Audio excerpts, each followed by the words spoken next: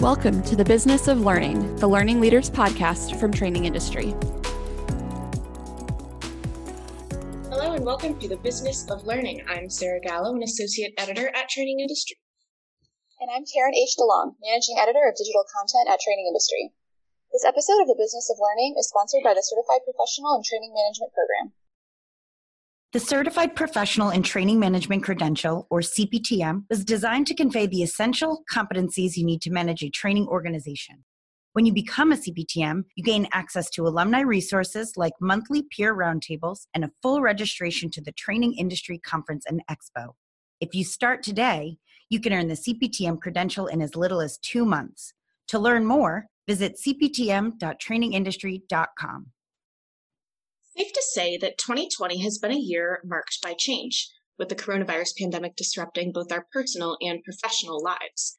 To keep pace, organizations have had to shift many business operations on the fly, and learning leaders have proved paramount in helping them do so. To learn more about L&D's role in change management, we're speaking with Loren Sanders, Enterprise Manager of L&D at CVS Health, and Scott Nutter, who retired last month after working with Delta Airlines for 22 years managing its pilot training programs, and who now owns Touch & Go Solution, which offers consulting services in human performance and training. Loren, Scott, welcome to the podcast. Thank you. I'm happy to be here. To kick things off, why don't you each define what change management means to you? Loren, do you want to start? Sure. The way that I would define change management is thinking about it as an intentional way of approaching any changes in an organization and creating alignment across teams so that there's good risk mitigation to make sure that whatever the change is, that it can be implemented successfully with minimal fallout. And Scott, what about you? To me, change management is usually referred to in a very broad sort of organizational change management sense. And I find that term a little bit almost too broad to work with. For me, it's really simple. It's going from one state to another. You're simply changing something. And as the term implies, you can either manage that or you can react to it and let it just happen to you. So it's very similar to project management. You're just trying to get something done and accomplished with project management. You can either do it in an organized, managed fashion or not. Great. Thanks for breaking that down for us. Okay, so now that we know what change management is, what does it actually look like when organizations know how to effectively navigate and respond to change? Scott, do you want to start us off with this one? Sure. The words that came to mind were agile, responsive, competent, successful, proactive, predictive. To me, what it looks like is you are engaged with the business. You understand their priorities, the environment that's affecting the business, and you are able to move at the speed of business. So when a change takes place, for whatever reason, you're able to move and accommodate at the speed of business. Scott and I are pretty well aligned here. I have very many similar words. I think that organizations that effectively navigate change are good at constant environmental scanning. I like that Scott brought up project management as part of his thought process around change management, because I also agree with that. But really, being good at change management is about paying attention, analyzing successes, looking for gaps, looking for risk all the time. As we know, early risk is good, late risk is bad. And if you know there's going to be some sort of challenge ahead, you can plan for mitigation, and planning for change should be a part of the overall strategy for any business change at all.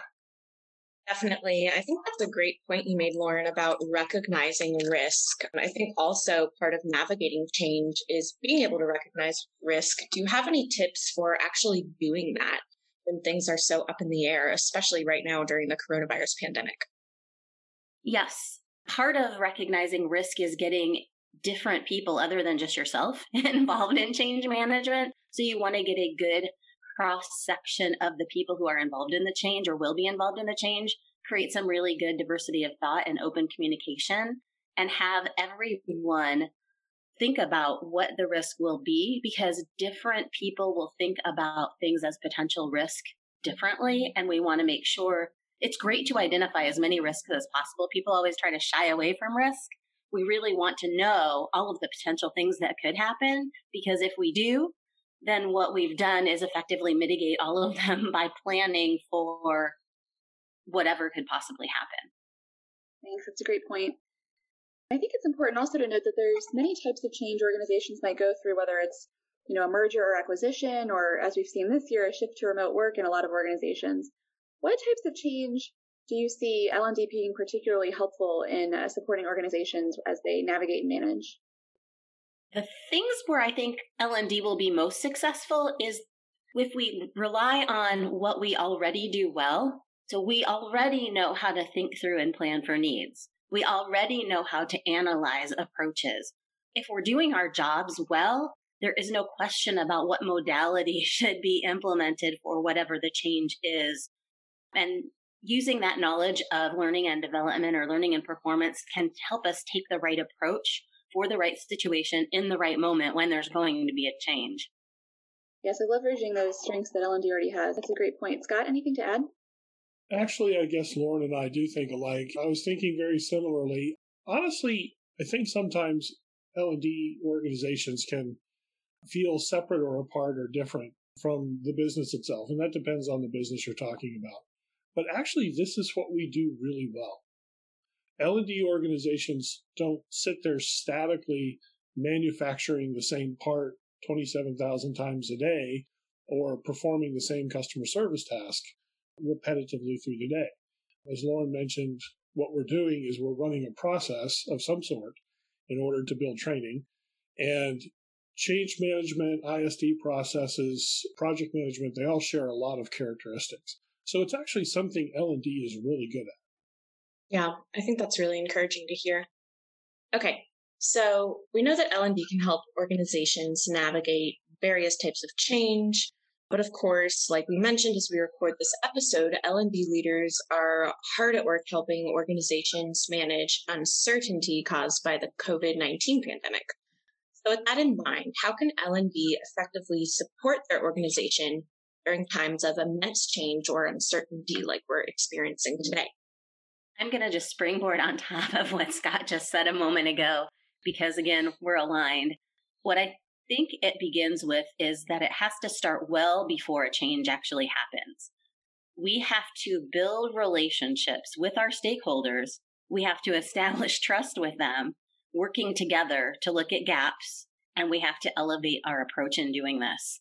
If we're doing our job well, we should be able to look at a potential change and predict the possible outcomes, especially if we rely on our ability to measure things well. And I know not every L&D team is great at that, but if we are doing great relationship building and doing great analysis on the front end of everything that we do, we will be a lot more successful and uncertainty won't matter. Great. Scott, do you have anything to add? Yeah. So one way that I try to focus business leaders is stop with the terms training, development, learning. What we do is human performance. We help people do their jobs better. And so when you're talking about times of uncertainty and change, well, then what we want those people to do is to perform their jobs better and adapt to that change. And like I said before, that's exactly what L&D departments do. So since people are involved in just about every facet of the business, we're here to help with adoption of change by helping people perform better. It's really not much more complicated than that. Great point, Scott. I think the pandemic has definitely highlighted L&D's role in helping everyone operate at the best of their ability. So going off of that, how have each of you specifically helped current or former organization adapt and respond? I'll go ahead and jump on this one, I guess. So I've got a good example from Delta. As the pandemic, working for a major airline, we actually have it pegged to a date. March 16th was where demand just about fell off the table, and we were flying about 5% of the people that we used to fly. And within 2 weeks, in the month of March, the company decided that it was not safe to bring people into the general office area where we have thousands of people working. And so what do we do? And they basically said, if you think you can work from home, go work from home. And it was just a very quick initial reaction. one of our L&D departments, it was actually the technical operations folks that train our mechanics, had spent the last 3 years working on virtual instructor-led training. They had settled on Zoom as the platform that they preferred, but they had tested in a very sort of engineered, process-oriented fashion with a lot of data, several of the platforms. And when the organization said, how in the world are we going to meet, collaborate, and coordinate across the business enterprise, the technical operations learning and development space had a very mature understanding of what that looked like. And so we were able to share very quickly all the lessons learned over 3 years worth of work. And as a result, many of the best practices that L&D had established became best practices across the company for working from home in general. I'm going to take a little bit of a different approach than Scott here, because change management is the reason that my job exists. We are always in constant change, and my team is specifically responsible for helping develop best practices and opportunities for teams to work together to create better ways to do what we do. So I'm going to talk about it in a little bit more global perspective. I'm a big fan of the Cotter model, and if you don't know much about that, I will talk about that in a second here. But I think it's really important, and I've noticed this and I've implemented it pretty much in every change that I've ever been through as a leader within any organization, is that you have to give your folks a moment to have a funeral for old processes and give them an ability and a timeline where they need to recognize that, okay, it ends here and it starts here. If they don't have any specific idea of what that timeline is, it is way harder to implement a change. They need a moment. They need a funeral for the process. They need to process the change, and it helps them feel more okay about what's happening. And if I want to put Cotter's, all of his books together in sort of one little phrase here or several sentences, it's really creating a sense of urgency about the change. Why are we doing this? What is the future going to look like? Why are we excited about it? Why do we have to do it now? And how are we going to be more amazing and wonderful because of this change? Then we have to include people from all of the impacted areas, because they will help drive every initiative forward. And they will also be your natural change champions. So they will help drive the change for you, and they will help press it through their piece of the organization. And then the leaders have to be positioned to remove barriers out of the way, or to help if there's a challenge or struggle that someone is having. And they also have to be very keen on celebrations. And every time that we win, no matter how small it is, we need a moment of hurrah or a virtual Zoom happy hour or a toast. My team actually just had its quarterly meeting, and one of the things that we did, which I thought was rather innovative, was a virtual toast. And we had 70 people, and each got 15 seconds to raise a glass and do a toast about something that we were excited about for our organization. And that created so much engagement that it helped a lot. The other thing we need to do is make change a part of the culture.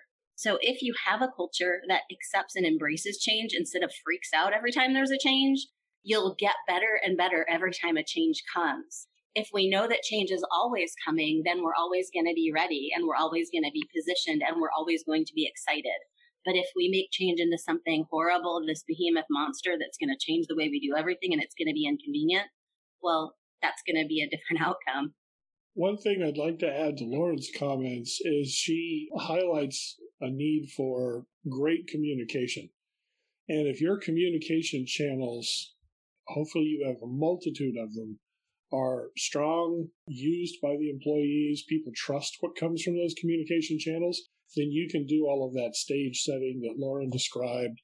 And what I have found is that the companies that are navigating the current challenges the best that I work with, they have strong, from the top down, communication processes. And so individual contributors can do a great job collaborating with each other, and they're hearing from the CEO 3 or 4 times a week and everything in between. And that's certainly something that allows for all of those things that Loren mentioned with celebrations and funerals and letting people know what to expect. You both touched on this a little bit. Change is difficult for organizations, but it's also difficult, at the individual level. How have you, as a learning leader, as a professional in your career, had to adapt and respond to change yourself? And what have you learned from those experiences? Again, I work in a company that is constantly transforming and innovating, so change is a normality for me now. But what I have learned along the way is that no matter what you're doing, don't forget that at the end of the day that there are people attached to those goals. Those people will make the work that you have to do easier, or they will make the work that you have to do harder. And the more you include them, share the vision and the excitement, the more successful you'll be. You have to understand that people connect with change at an emotional level. And if you're not connecting at that level with them, that change is going to be a lot harder.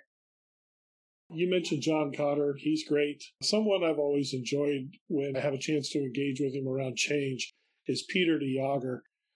And he does a great opening bit when he does one of the conference plenaries or keynotes. And he basically talks about the fact that people are not afraid of change. Change is not bad. Change is not something that humanly causes great emotion. We make huge changes in our lives all the time. You choose to go to college. You choose to go to the military instead. You choose to go ahead and get married. You choose to go ahead and have children. You make enormous life-changing decisions pretty regularly. And so it's something we actually do. We don't like having change done to us. And so one of the things that I've done is kind of broken this into two pieces, which is, as a learning leader, when change is sort of being done to me, it can be done well. And the company could have given me plenty of heads up. And we've had all the necessary communications and planning. And we can do what you do to lead a good change management initiative. And then we've also all experienced the phone call that something has to be produced and out to people in 48 hours. And where I need to take a quick vacation is when I discover that it's a change that's been in work for 6 months, but I just learned about it 48 hours before my part of it was due. And so that sort of change being done to you, the lesson learned is simple. And I'll piggyback again on Loren. Stay engaged with your leadership. Make sure that you're doing the best you can to cultivate those relationships and your stakeholders and your network. It is amazing where I find out about change that could potentially be coming down the pike for me in an informal fashion. But when it comes to change that my team is driving, that's a completely different conversation. Now we're the actual genesis of the change or a significant portion of the change. And I guess the lesson learned there is walk the walk. Don't just talk the talk, and set a good example. Try to model all those correct behaviors. And one of the things that I would say I've learned over time is people, when you talk about processes, can get a little, this is going to be bureaucratic, cumbersome, difficult to do. You can show people that change management, project management, ISD does not have to be burdensome. It can move quickly. It can be very agile. But we're going to trust the process and we are going to follow it in order to ensure a successful outcome. So that would be another takeaway. Thank you.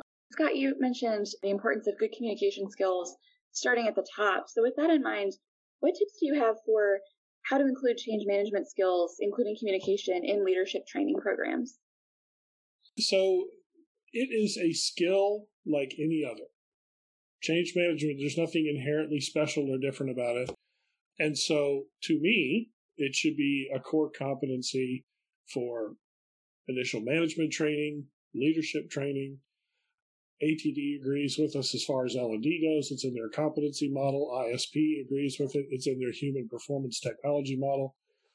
Personally, and this is just based on my experience, when you look at leadership development programs, especially from new leader training, I see a lot of diving into coaching skills, which is great. Some of the managing people aspects, the emotional intelligence, the litany of topics that are at times not treated as seriously as they should be, whether it's ADAH training or diversity and inclusion, you don't find as much of the communication, project management, change management. That's just typically not there in a very robust way. And while all of the stuff I mentioned is important, if you want to talk about those tactical skills that they're going to use when they go back after their leadership training and put into practice, if you've given them a handful of tools regarding here's how to look at change, here's how to manage a change, here's the next time someone has a bright idea that's going to change the world, here's how you go ahead and take that and run it as a project. Those are skills that people can apply immediately. And even better, they will use them every day. So they'll begin to become something that's part of their core competency. I don't think many of the leadership programs, especially the new leader programs, do anywhere near enough of that. And I find it puzzling because it's the kind of skill that's so applicable the day after class. Can I respond with ditto, ditto, ditto, ditto, ditto? I will say I am so aligned with Scott in terms of project management skills, especially in learning and development. We already come to the table with all the soft skills. We are empathetic. We are emotionally intelligent. We know how to talk to people. Our empathy can sometimes get us in trouble, even though it's not a bad thing. And we're getting better at being empathetic leaders. And we're getting better at raising empathetic leaders within our organizations. But as far as change goes, somebody hears that word and it has a visceral reaction internally. One of the things that has worked really well on our team is we read the book Switch by Chip and Dan Heath. I'm not sure if you guys are familiar with that book, but it talks about how managing change is like taking the rider of an elephant and trying to make the rider get the elephant to do something. And if the elephant doesn't want to do it, well, the little bitty rider isn't going to be that helpful. But if we're always talking about change, the way that we manage change, the way that we manage projects, the way that we follow and track everything that we do, each time we're going to be more successful. And I can't press enough into the importance of making managing change a part of the culture so that we're ready when change happens. It's just a natural part of what we do. As Scott said, it becomes a competency. It's no big deal. People hear change, they won't freak out anymore, and they'll be much more successful. And in turn, their department will be more successful. And in turn, your organization will be more successful.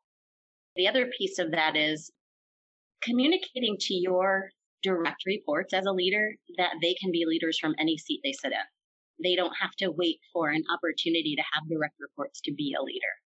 And creating opportunities for them to do that is going to help. I will piggyback on Loren a little bit with empowering your direct reports. We have a culture of all of the best ideas, 99% of them come from the front line. They're actually the ones that know how everything works, and they know the workarounds that are successful. And so what I do when I'm engaging with that group in a broad way is tell them, no one can drive a change that you think is important if we don't hear about it, know about it. But once we understand it, why it's a good idea, we absolutely know what to do with it then. So I applaud Loren for her recognition of that because, and I tease folks, Delta Airlines logo is our trademark is the big triangle, or the widget as we call it. Well, that's the Greek symbol for change. So Delta has never seen a day that we didn't change something. And what we have done over the years, though, culturally, is empower the front line and giving them a lot of different channels to tell us how we can do things smarter. And if you are a learning and development group that sees the change that's coming in, hopefully you're engaged early on, you're going to help realize that really valid change become reality. Those are some great tips from both of you. I especially liked what you mentioned, Loren, about kind of weaving change management into the fabric of the organization. I think that's definitely one way we can start to normalize change within companies. Perfect. Great. Well, to wrap things up today, do you have any tips you can share with us on how learning leaders can support change management? I'll be glad to start. Remember that people are both rational and emotional, and to change what's in their heart Change is what's in their head. If they know the why, they have an emotional attachment to the change, they're less likely to be unwilling to move barriers. Include them, listen well.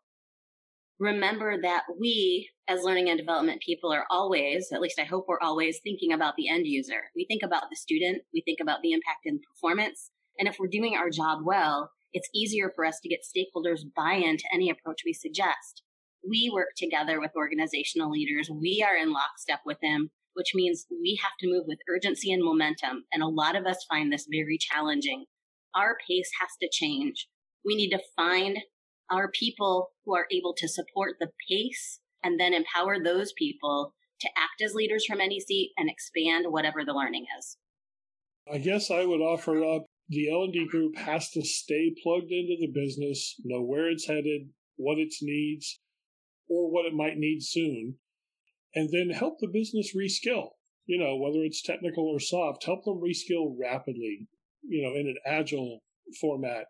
Don't let perfection get in the way of done. When things are changing as quickly as they are these days, a great 80% win is huge. So that will show the business the value of L&D, including the change management component. And something that I encourage learning and development groups to do, because I don't see this very often in companies I work with. These are the times to be bold and courageous. Yes. You've got a great skill set. You've got a phenomenal set of competencies that will help the business. Don't be afraid to speak up and use them. But in the end, it's like I've said in the beginning here, it's never been about training or learning or development. It's about helping people perform better. And that means at the speed of business, and these days, at the speed of life. Okay, well, you both left us with a great call to action going into 2021. Thank you. And thank you both, Scott and Loren, for speaking with us today on the Business of Learning. You're welcome. It was a pleasure. Thank you. Learn more about L&D's role in change management. Check out the show notes for this episode at trainingindustry.com/trainingindustrypodcast. And if you enjoyed this episode, don't forget to rate and review us on your favorite podcast app. Until next time. If you have feedback about this episode or would like to suggest a topic for a future program, email us at info@trainingindustry.com or use the Contact Us page at trainingindustry.com. Thanks for listening to the Training Industry Podcast.